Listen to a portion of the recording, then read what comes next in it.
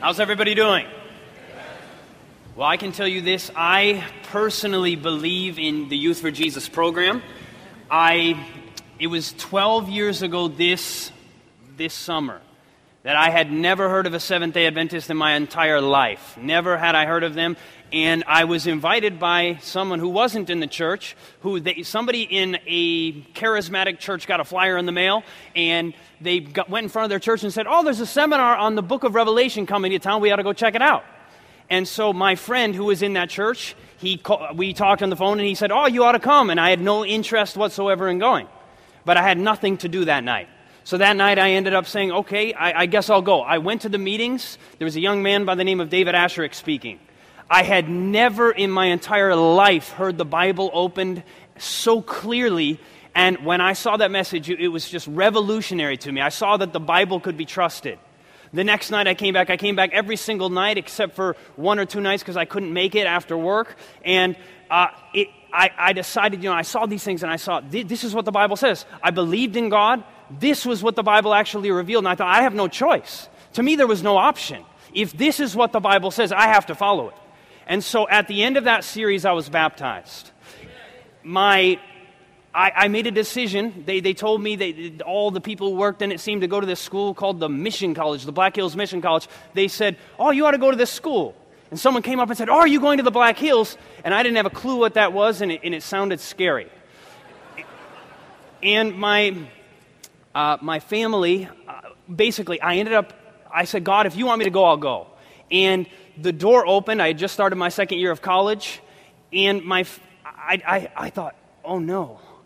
I told God I would go, and then I got a phone call saying, "Oh, it's all taken care of, you can go." And I said, "No, I'm not going to go." And it was the hardest decision of my life. I knew my family would not be happy. My family pled with me. They cried. And I ended up going anyway. I left the college I was going to. It was the best decision I've ever made in my life. And it was the hardest decision I've ever made in my life. But long story short, I went through the school there. I was asked to become an evangelist. I've been traveling the world for the last 12 years doing evangelistic meetings and seen scores of people give their life to the Lord and come to the truth as a result of the work that we have been doing.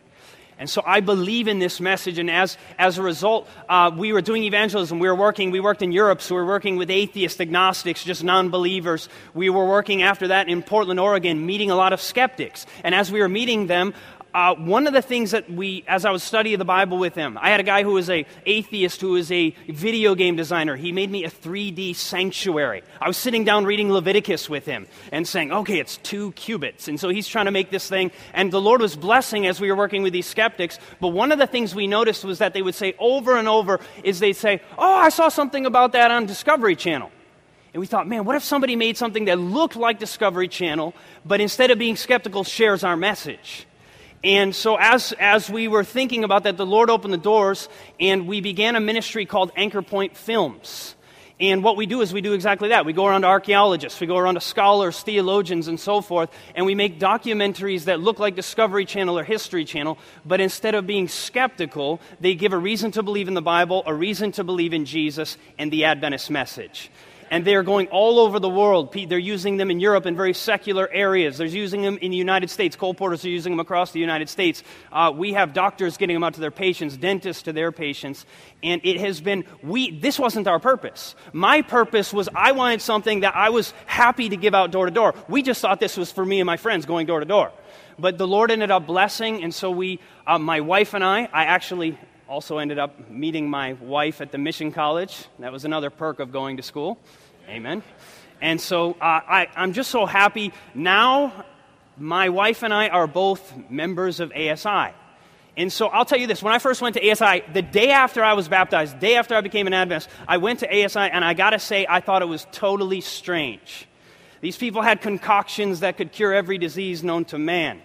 And it was such a strange thing for me, but, actually, honestly, all the Bible workers were very strange to me also, but I had never seen people who loved the Word of God like this, and people who, even though they were so strange to me, actually, Nathan Renner worked with me. I thought he was a strange guy, but, I didn't care. I thought, I want to become just like this guy. The Lord uses strange people, like us, right? But before we go into the message this evening, one more thing.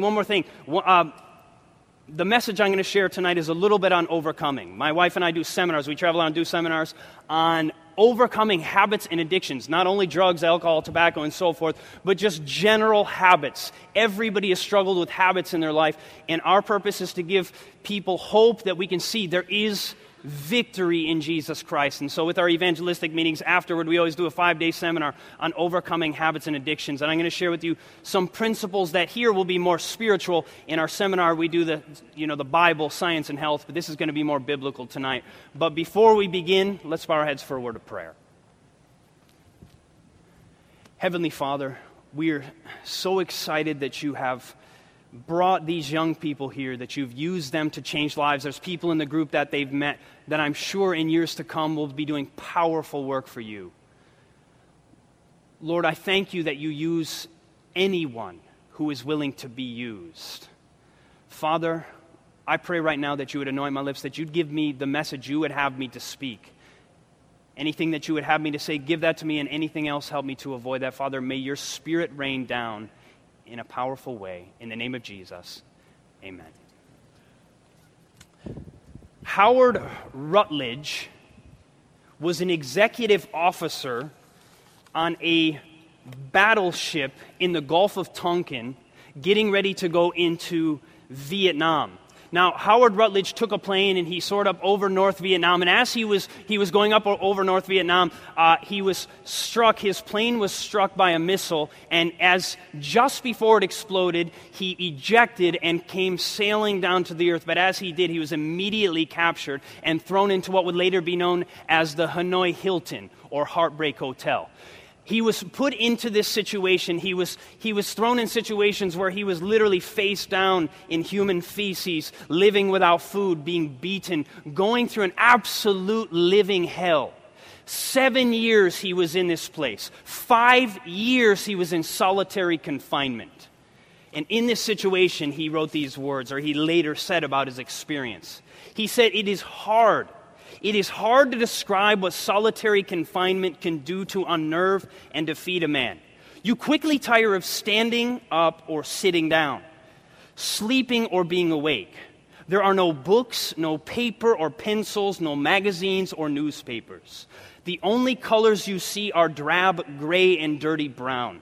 Months or years may go by when you do not see the sunrise, the moon, the green grass, or flowers. You are locked in, alone and silent in your filthy little cell, breathing stale, rotten air and trying to keep your sanity."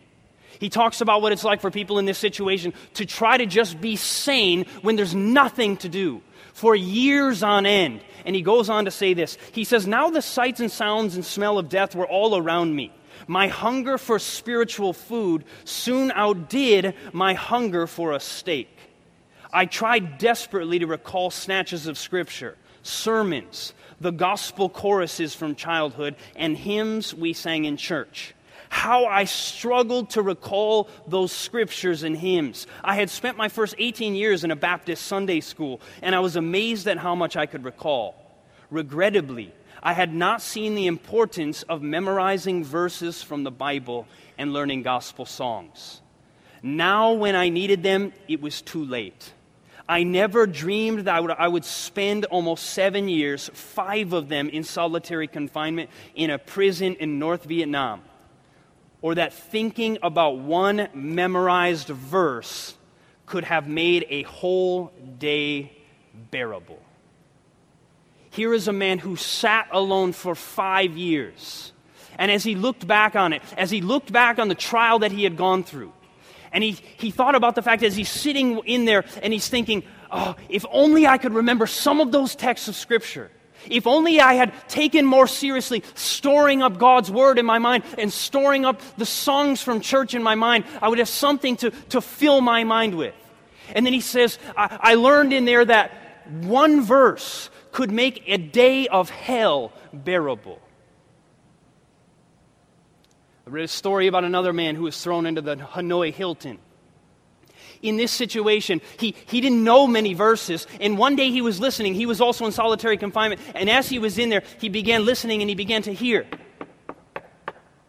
He began to hear someone pounding out in Morse code, and what he heard was Psalms 21, verse 1 and 2. I will lift up mine eyes unto the hills. From whence cometh my help? My help cometh from the Lord, which made heaven and earth. And his heart thrilled within him, and he began to listen, and somebody else typed out another verse, and somebody else typed out another, and they began to have their collective Bible, all the texts they could remember from their childhood. And this man, Captain James E. Ray, said these words. He said, "Scriptures on paper are not one iota as useful as scriptures that are burned into the mind, where we can call on them for comfort in the time of need." You see, James Ray never thought he would be in the Hanoi Hilton. Howard Rutledge never imagined he would spend 5 years in solitary confinement. He had no clue. As a young Baptist, he didn't know what the future in this world would hold for him.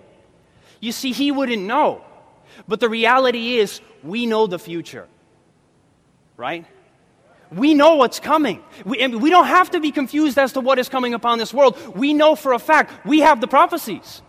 We have the book of Daniel. We have the book of Revelation. We have the book, The Great Controversy. We have last day events that just spells it out real simple for us. We know what the future holds. These young men did not know and did not prepare for what was coming. But God has given us very clear messages so that we wouldn't be confused as to what would come in the future. He is calling us to be ready for the last days. He has a people, He is going to have a people who are going to spread His message to the entire planet. We see the signs fulfilling all around us. It's no question. I mean, even secular people notice the world is changing. Something has got to give. But the reality is, we know that all these signs are signs of the times, but we know that one has to be fulfilled, and that is that God's people will go to every nation, kindred, tongue, and people, spreading the three angels' message and the everlasting gospel to the world. And God is calling us to be a part of this group, sharing His message of love and hope. But we also know that amidst this message of hope, that there are trials that are coming up in the future. There are severe difficulties that are coming within. We have something we know about called Jacob's time of trouble. We are going to be in troublous times, and God is calling His people to be ready. He is calling His people to seek His word, to get to know the Savior. And many times, when we look at Jesus and we think, well, okay, Jesus went through a time of trouble. He actually went through a time of trouble such as never was since the beginning of the world until this time, nor never will be. Jesus actually went through a greater trial than we will ever be called upon to bear. And so we think about, okay, how did Jesus overcome? And so, we look at Matthew chapter 4, and we see, and Jesus was led up of the Spirit into the wilderness to be tempted of the devil. And when He had fasted 40 days and 40 nights, He was afterward and hungered. And the devil said unto Him, command that these stones be made bread. And you remember what Jesus said in Matthew chapter 4, verse 4. What did He say? It is written, man shall not live by bread alone, but by every word that proceeds out of the mouth of God. Now we know this. We know that in the time of trial, in the time of temptation, that our Savior Jesus, in these difficulties, He knew He had a word in season to combat the temptations of the devil. And so we know that, and we know the second temptation came and He had a scripture. Third temptation came, He had a scripture. He always had a scripture. We notice that no less than 43 times in Jesus' ministry, He either quotes specifically or alludes to specific passages of Scripture. No less than 43 times. So it's clear that Jesus knew the Bible very well. And we say, well, why would He know the Bible? Obviously He knew the Bible because He happened to be who? God. Now, it makes sense that God would know the Bible, right? Since He's the one who inspired the Bible. But if you have your Bibles, look in Luke chapter 2 with me for a moment. Luke chapter 2. Yes, Jesus was God. There's no question. We're looking in Luke chapter 2. Jesus was God. We can see that. The Bible's very clear. Isaiah chapter 9, verse 6 simply says that He was the mighty God. Revelation chapter 22 says He was the Alpha and the Omega, the beginning and the ending. But then we see in Revelation chapter 1, the Bible tells us that Jesus was not only the mighty God of Isaiah 9:6, it says He was the Almighty. The Bible's very clear. But in Luke chapter 2, speaking of Jesus, in Luke chapter 2, the context is very simple. In the beginning, you have the birth of Jesus. Toward the end of the chapter, you see Jesus in the temple with the doctors of the law. And as he's with the doctors of the law, what happened? He was talking with them, and he knew the Bible better than they did. And directly after that, we see in verse 52, Luke chapter 2, verse 52, the Bible says, "And Jesus increased in" what? Wisdom and stature and in favor with God and man. So the first one says Jesus increased in what? Wisdom. Now, how much wisdom does God have? All wisdom, right? So it would make sense that God would know the Bible since he was the one who inspired it, right? Since God inspired it, yeah, he would know it. But notice what the text says. It says, "And he increased in wisdom." But I thought God knew everything. God does know everything. And Jesus was God. But as he became a human being, he actually what? Became a human being. He had to learn in the same way. Notice, there was a time where he didn't have as much wisdom, so that means as a child, he really was a child. He had to go through life just as we would. He had to learn the Scriptures in the same way we would. We're actually told that Jesus learned the Scriptures at the knee of his mother from the open scroll of Scripture. Jesus knew the Bible not because he was God, not because he remembered, "Oh yeah, I remember that time back in the desert, when I was helping out the Israelites." No, it wasn't like that, right? He actually was living as a human being and had to read the Scriptures, had to learn them just like you have to. He, in these situations, in his times of trial and temptation, as he went through his great time of trouble, it was not that he just, he had some extra side that we weren't blessed to have. Now, yes, we know that he was divine. I'm not getting into the whole nature of Christ issue. That's not what I'm talking about. But what I'm saying is he had to learn just like we have to.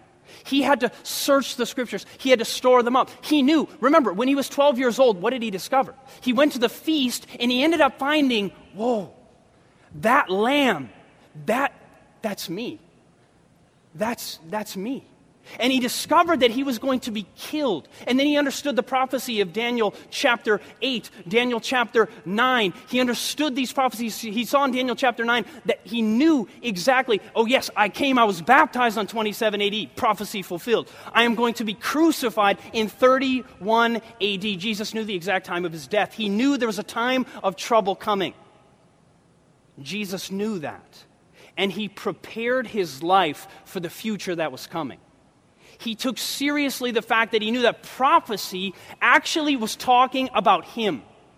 Prophecy was not just nebulous and speaking about some people, but it was actually talking about him, and he needed to be ready.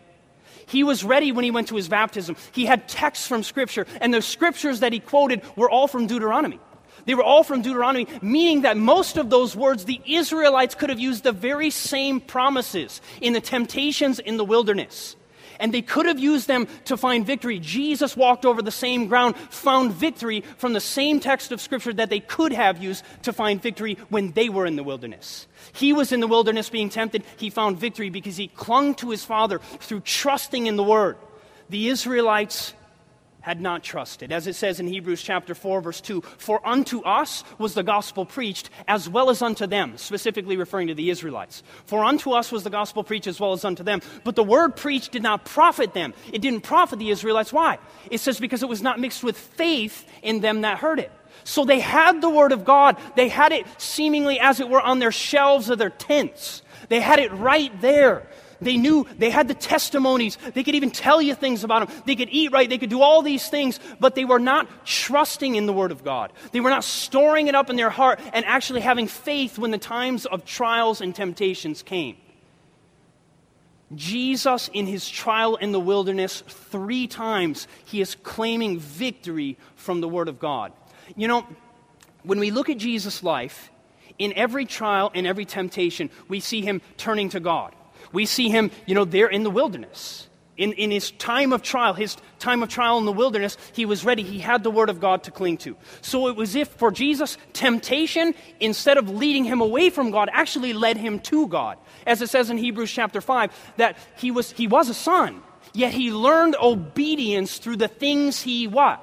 Suffered. Jesus actually learned to be obedient. In the trials of life, he would cling to the Word of God with prayer and supplication and fasting. He was actually clinging to God, trusting in His Word in the times of temptation.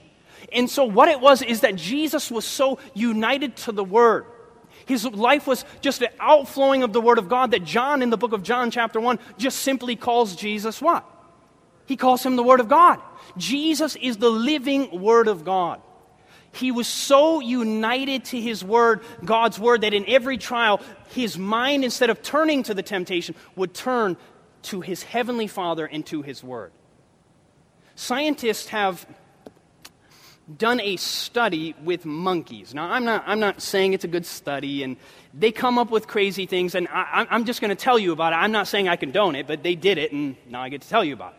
They did a study, and what they did was they took a monkey, maybe several of them, and what they did was they mapped out their brain, meaning with their imaging machines, whatever they are, they're sitting there, and they're looking at the brain, and they began to discover, okay, we can see the monkey, and I'm just going to make up the areas of the brain, but right here, okay, that's the index finger, and right next to it is the middle finger. And so they can actually tell, okay, right now he's moving his index finger, right now he's moving his middle finger, and they're right next to each other. And so what they did was, and I don't know where they came up with this, they sewed his two fingers together.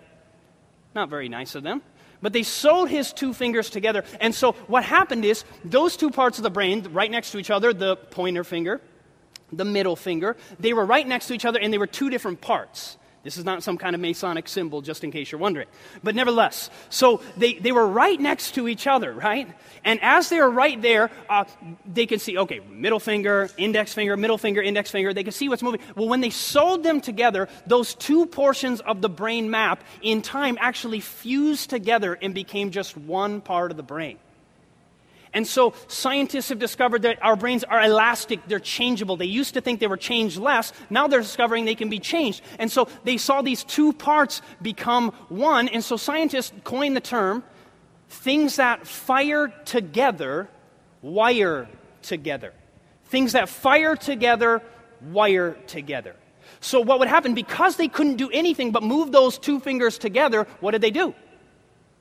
Well, they ended up wiring together in the brain of that monkey. Very interesting. Now, we also see, I think back on my life, I have an addictive personality. When I didn't know that. You know, my dad's always been a drinker. My mom smokes. And so as a kid, they were always doing those things in the house. I didn't like the smell of smoke, and I didn't like the taste of alcohol. But I remember, and I never wanted to smoke, but one day my dad decided to give me a cigar. All the guys were over, so I smoked my first cigar, and very rapidly I became hooked on cigars. And I got to the point over time where, now before that time, I had never associated stress with smoking or tobacco. I never associated the two. They were two different realms. They had nothing to do with each other. But over time, with this addiction, what ended up happening was I got to the point where anytime a stressor came, immediately my brain went to what? Tobacco. So what ended up happening, those things that began to fire together began to what? They began to wire together. So they became, just a straight shot from one to the next. So anytime stress came, stress immediately goes to tobacco. Or for others, it may be stress goes to anger or whatever. But those things that begin to fire together end up wiring together. Well, the scientists later came in, and what they did was they took that same monkey, and they took the two fingers, and they took a scalpel. And as they took the scalpel, what they ended up doing was they took the scalpel and ended up cutting the two fingers apart. And then over time, remember, one portion, that one brain map area, once again, went back to two areas. And so scientists have coined the term, things that fire apart, what? Wire apart. Very simple. So now think about this for a moment. So what happened was, in the beginning, stress and smoking had nothing to do with each other, but they began to wire together because that action, I kept going to that. It became a habit. And we know, we've been told what? That thoughts work out what? Actions, repeated actions form habits, and habits form character. So our thoughts, that we think about something enough, they become an action. Once we've done that several times, it becomes a habit, and that habit becomes our character, and it becomes so hard to break our character or our habits. We try to change them, but we always end up stumbling back into the same actions. God actually wants to change our mind. The Bible says in Ephesians chapter 4, beginning in verse 22 through verse 24, the Bible says that you put off. It says we are to put off the former conversation or the former lifestyle with its deceitful lusts. And then the next verse, in verse 23, says, and be renewed in the spirit of your mind. And then it says, and that you put on the new man, which after God is created in righteousness and true holiness. The text basically say this. It starts off by saying, you need to be changed. You need to put off the old areas of life. And then it says, how are you going to be changed? It says you will be changed by the renewing of your mind. And then it says simply, now you need to put on the new man, which is renewed into his image, into the image of our Savior. So basically what happens is, many times what happens is we try to avoid the old ways. I'm gonna quit doing this. I'm gonna quit looking at dirty stuff. I'm gonna quit listening to this music. I'm gonna quit doing these things. And then we end up falling back into it even worse. Because what we end up doing is we don't end up changing or actually filling ourselves with something better, right? You remember the old parable of the house that is swept and clean and the demon leaves, but what does he end up doing? Because the house is not filled, 7 demons, even worse than himself, come back and fill that place. What happens is we need to put off the old ways, the old lifestyle, but it says we need to be renewed in our mind and we need to put on the new man. You see, Jesus, when he was on earth, when his temptations came, instead of just going on with life, he always clung to the Word of God. We can have the very same experience. Just with this, now think about this. For me, stress used to continually bring me back to smoking. I would quit for a while and I would throw the pack of cigarettes away a few days, and a stressful event would come, and when stress came, my brain went back. Those things that had been firing together were wired together, and so I would go back to it. But imagine this. What happens then when that temptation comes again? And I went to this evangelistic meeting, and David shares about this text, 2 texts in 1 Corinthians chapter 3 and 1 Corinthians chapter 6 that tell us, they say simply that your body is the, what? Temple of the Holy Spirit. And it goes on to say, if you destroy God's temple, he is going to destroy you. And I thought that was pretty heavy. And so seeing that, I thought, wow, God actually cares about my body. He actually wants to take care of me, to take care of my body. It's not just me that I'm sick of coughing all the time, sick of having a sore throat or whatever, but God actually wants me to change. And so what ended up happening, I saw God's Word. And so several different things in my life, I began to realize, wow, I struggle with this, I struggle with that, I struggle with this. And so what happens is, the temptation comes. And as the temptation comes, now typically I would go back to the cigarettes, or typically I would get angry, or typically I would do whatever. And so in this situation now, I realize, no, God has a new plan for my life. And so God's Word begins to flash into my mind. In the beginning, it was hard to memorize, so I'd write it, I'd have to have it always in my pocket or whatever. And so as the temptation would come, I would say, Father, you told me. You told me, Father, that, my body is the temple of the Holy Spirit. Father, you're going to give me the victory. And so now when the temptation comes, slowly, instead of my mind going to the things of this world like cigarettes, the mind begins to go to God's Word. Jesus, in times of trial, every time the temptation, instead of going to the world, he would always go to God's Word. And so as the temptations are coming, guess what? Those things that once were firing together, I'll give you an example. In our Overcoming seminar, we talk to people, we talk to homosexuals. We talk to people who have been abused. We talk to people who haven't been through all those things. But I know that some young ladies or young men who have been abused physically or sexually by their uncle, if they just hear the word uncle, just this negative feeling comes over them. Why? When I think of uncle, I don't necessarily have these, terrible, painful thoughts, but because of their memory, those things, when they hear uncle, they sometimes associate it with the pain and the suffering that uncle has brought upon them. And so as their life goes on, it's just such a burden of the past, these things that have happened to them, and because those things have been firing in their mind, it's wired together. Uncle and pain are now a part of their life. God doesn't want us to have to live with this burden and this pain all throughout our lives. He wants to give us victory. He wants to help us to truly forgive, to move on in life, and actually get to the point where we can somehow love the person who has abused us. Could that be possible? Jesus, as he went to the cross, as he was being abused. Now, our typical nature would want to bring us to the point where we'd hate the abuser, but Jesus said some simple words. He said, Father, what? Forgive them, for they don't know what they're doing. God can actually bring us to the point where we forgive. We find victory through our Lord Jesus Christ, and we get to the point where actually we can care and love for the person who has hurt us in the past. Jesus was so tight with the Word of God. It was connected in his brain. It was a part of who he was. The Word of God was filling him. And the Bible says in Colossians chapter 3, verse 16, let the Word of Christ dwell in you richly. Let the Word of Christ dwell in you richly. Jesus, the Word was dwelling in him, so he was so close to the Father. He was clinging to the Father in times of temptation. So those things that were firing together, any time of trial, it says that Jesus learned obedience through the things he suffered. In those things, temptations brought him closer to God.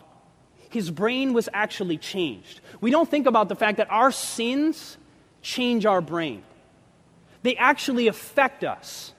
But also, when we begin to come to Christ and we're changed, so now the temptation comes, now I want a cigarette, right? So I don't really struggle with it anymore because it's been years, but when I want the cigarette, so then I go to God and I say, Father, you said, there hath no temptation taken you, but such as is common to man. But God is faithful, who will not suffer you to be tempted above that you are able, but will with the temptation also make a way to escape that you might be able to bear it. 1 Corinthians 10:13, Father, you told me that you will make a way for me to be victorious. You told me that you will give me the victory, as it says in 1 Corinthians 57. Thanks be to God which gives us the victory. Father, I trust in you that you will actually give the victory. And so now when the temptation comes, we can get to the point where instead of stress leading us to cigarettes or stress leading us to anger or stress leading us to sadness or whatever, we can get to the point where stress actually turns us to the Savior.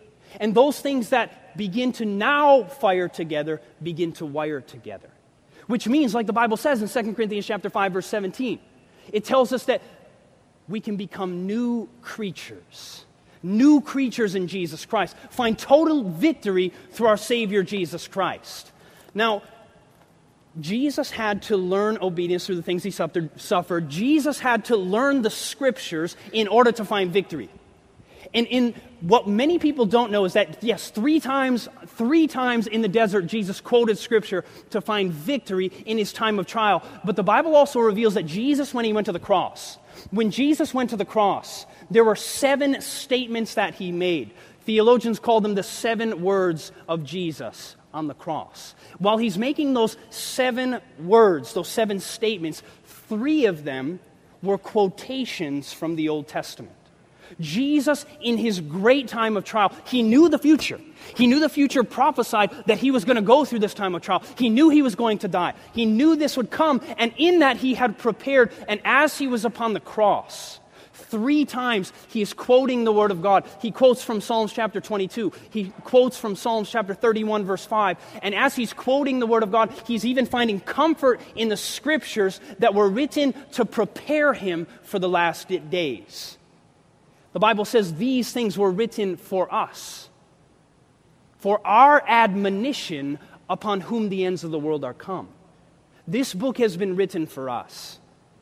Now you're saying, Chad, so we're just preparing for the last days. We're maybe storing up some verses in our head for the last days. The reality is the trials today prepare us for the trials tomorrow.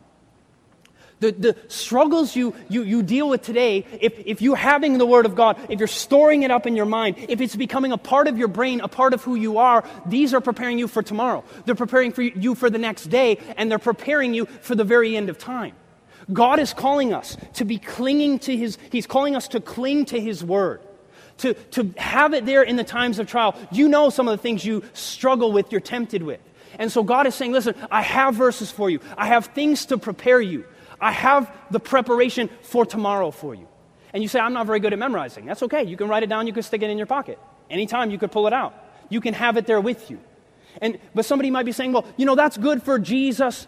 That's good for some other people. That's good for real spiritual people. But for me, I don't know. I just don't think that's my thing. I'm not saying, we're not just talking about promise verses. I want to be very clear. Promise verses, the Bible says in 2 Peter chapter 1, whereby are given to us, in verse 4, whereby are given to us exceeding great and precious promises, that by these you might be partakers of the divine nature, having escaped the corruption that is in the world through lust. The Bible says we're given promises to escape the corruption of the world through lust, and it helps us to partake of God's divine nature. It helps us to overcome. God's given us these promises. He has given us these things to totally change us. Now, it is not as if we just claim the promise, right? We just say some simple promise like, we see a woman who's scantily clad, wearing very little clothing, and men's carnal heart immediately makes them want them to look where they shouldn't be looking, right? And then we can say, well, God, you said in Proverbs chapter 4, verse 25, let thine eyes look right on, and let thine eyelids look straight before thee. Look where you ought to look, not where you ought not to look, right? Now, we could do that, and sometimes you may even quote a verse, and you don't find the victory. What happened? It's not a magic trick. It is not as if you just quote the verse and temptation disappears.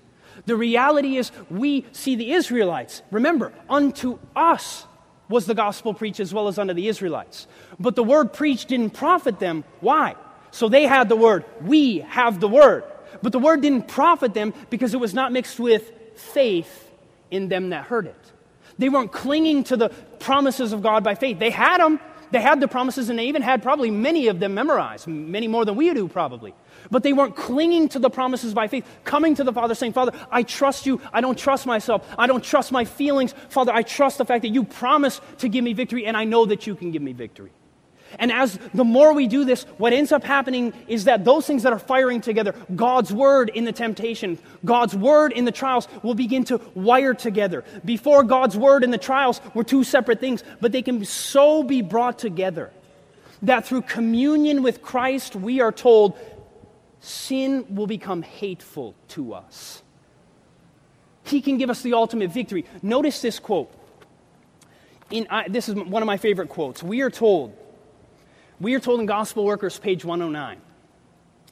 Think about this for yourself. They do not watch and pray, lest they enter into temptation. If they would watch and pray, they would become acquainted with their weak points, where they are most likely to be assailed by temptation. With watchfulness and prayer, their weakest points can be so guarded as to become their strongest points, and they can encounter temptation without being overcome. Imagine right now the worst part of your character, the worst part of who you are. Imagine what it is. I mean, just think. You don't need to shout it out, but just think. What is the worst part about who you are? If you can't think of anything, it's pride, right? But, now think about this. Think of the worst thing. I'm guessing most of us, I can think of several things. But think of the worst thing. We are told that through watchfulness and prayer, through clinging to God, that our weakest points not only can be overcome and we find victory, but it says your weakest points can become your strongest points. Is that not good news, yes or no? That is good news. God says He will give the victory. Jesus, 3 times on the cross, He's quoting Scripture. The Scripture is just part of who He is. It is living and active in His life. And it is meant to be living and active in God's people at the end of time. We are told this in the Review and Herald from 1890. God will flash the knowledge obtained by diligent searching of the Scriptures into our memory at the very time when it is needed. But if you neglect to fill your minds with the gems of truth, if you do not acquaint yourself with the words of Christ, if you have never tasted the power of His grace in trial, then they cannot expect the Holy Spirit will bring His words to their remembrance. You see what that says? We can hope that in the last days some miraculous thing will happen that we're going to overcome. Oh, I wish I would have done it. These men did not know as they went off to war, this is what the future had in store. We know what the future has in store. We know for a fact, if we are faithful and spread the message to the entire world, we are going to live through a great time of trial. And God is telling us we need to be ready. We need to prepare. We need to prepare today. We need to be storing up the Word of God in our minds and in our hearts. David himself said what? He said, Thy word have I hid in mine heart that I might not what? Sin against you. He said, Wherewithal shall a young man cleanse his way? By taking heed thereto according to your word. It's the word that will give victory, trusting in the one who gave the word. God is calling us to be faithful at the end of time. He is calling us to cling to His word. Corrie ten Boom. She was a young lady in the Netherlands during the Second World War as the Nazi Gestapo came in.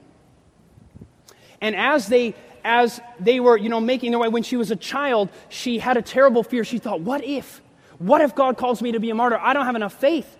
And she went to her father and she said, Dad, I don't think I have enough faith to be a martyr for Jesus. And her wise Dutch father said to her, Corrie, when we go into Amsterdam, when do I give you the money to get on the train? Do I give it to you 3 days before? She said, no, you give it to me right before.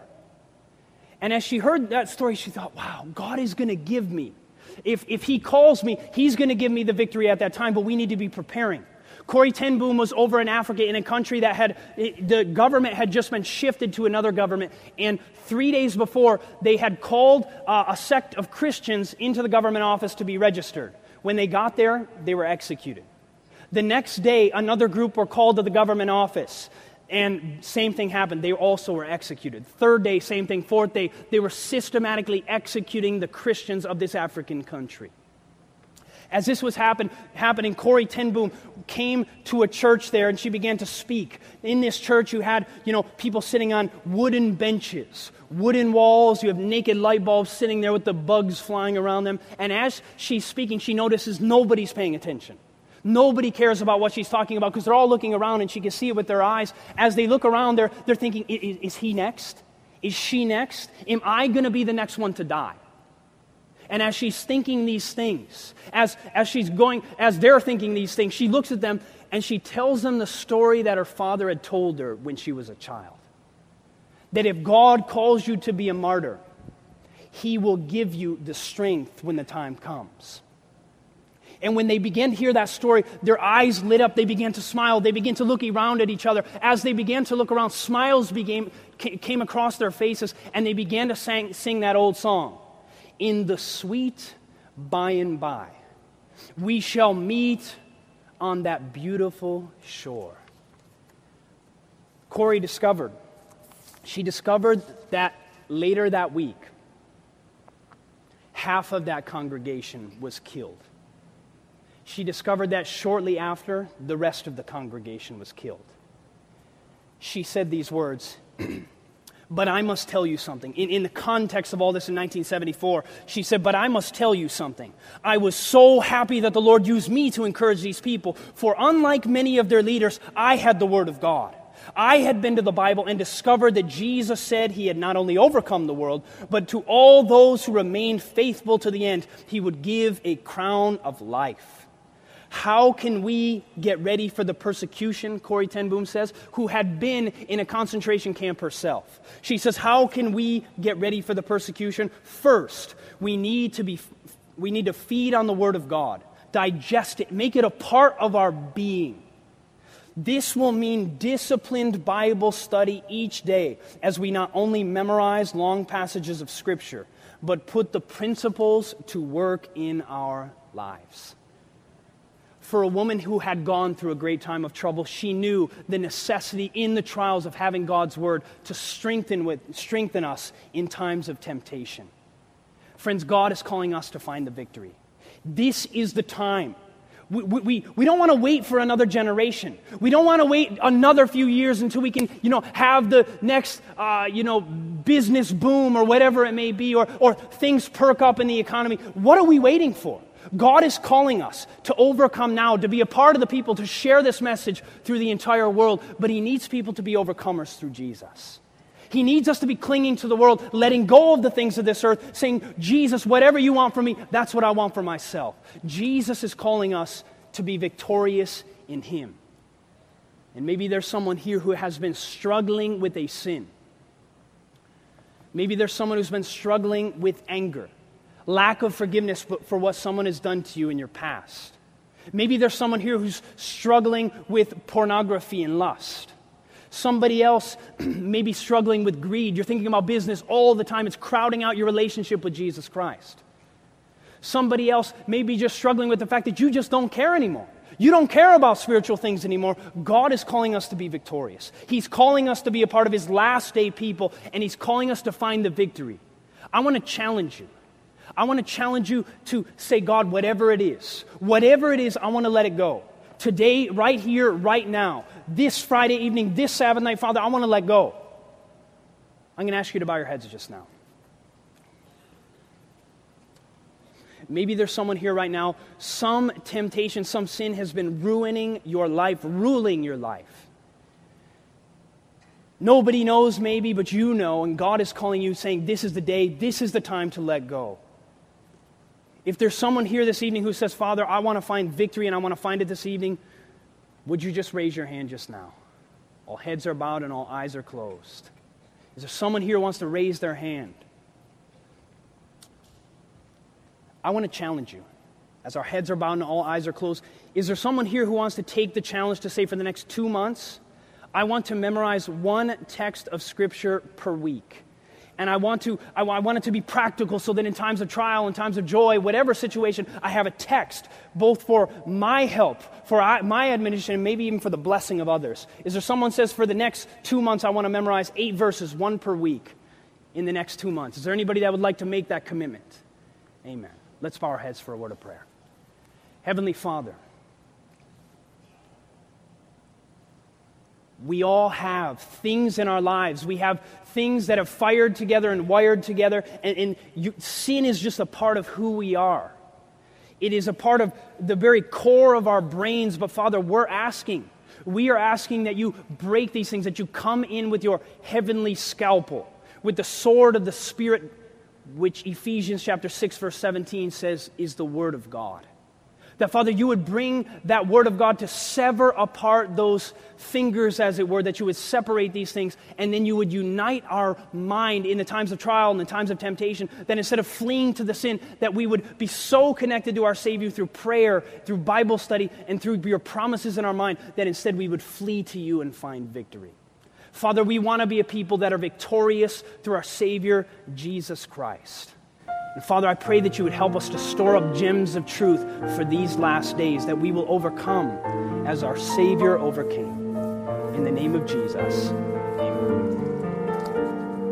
This media was produced by Audioverse for ASI, Adventist Layman's Services and Industries.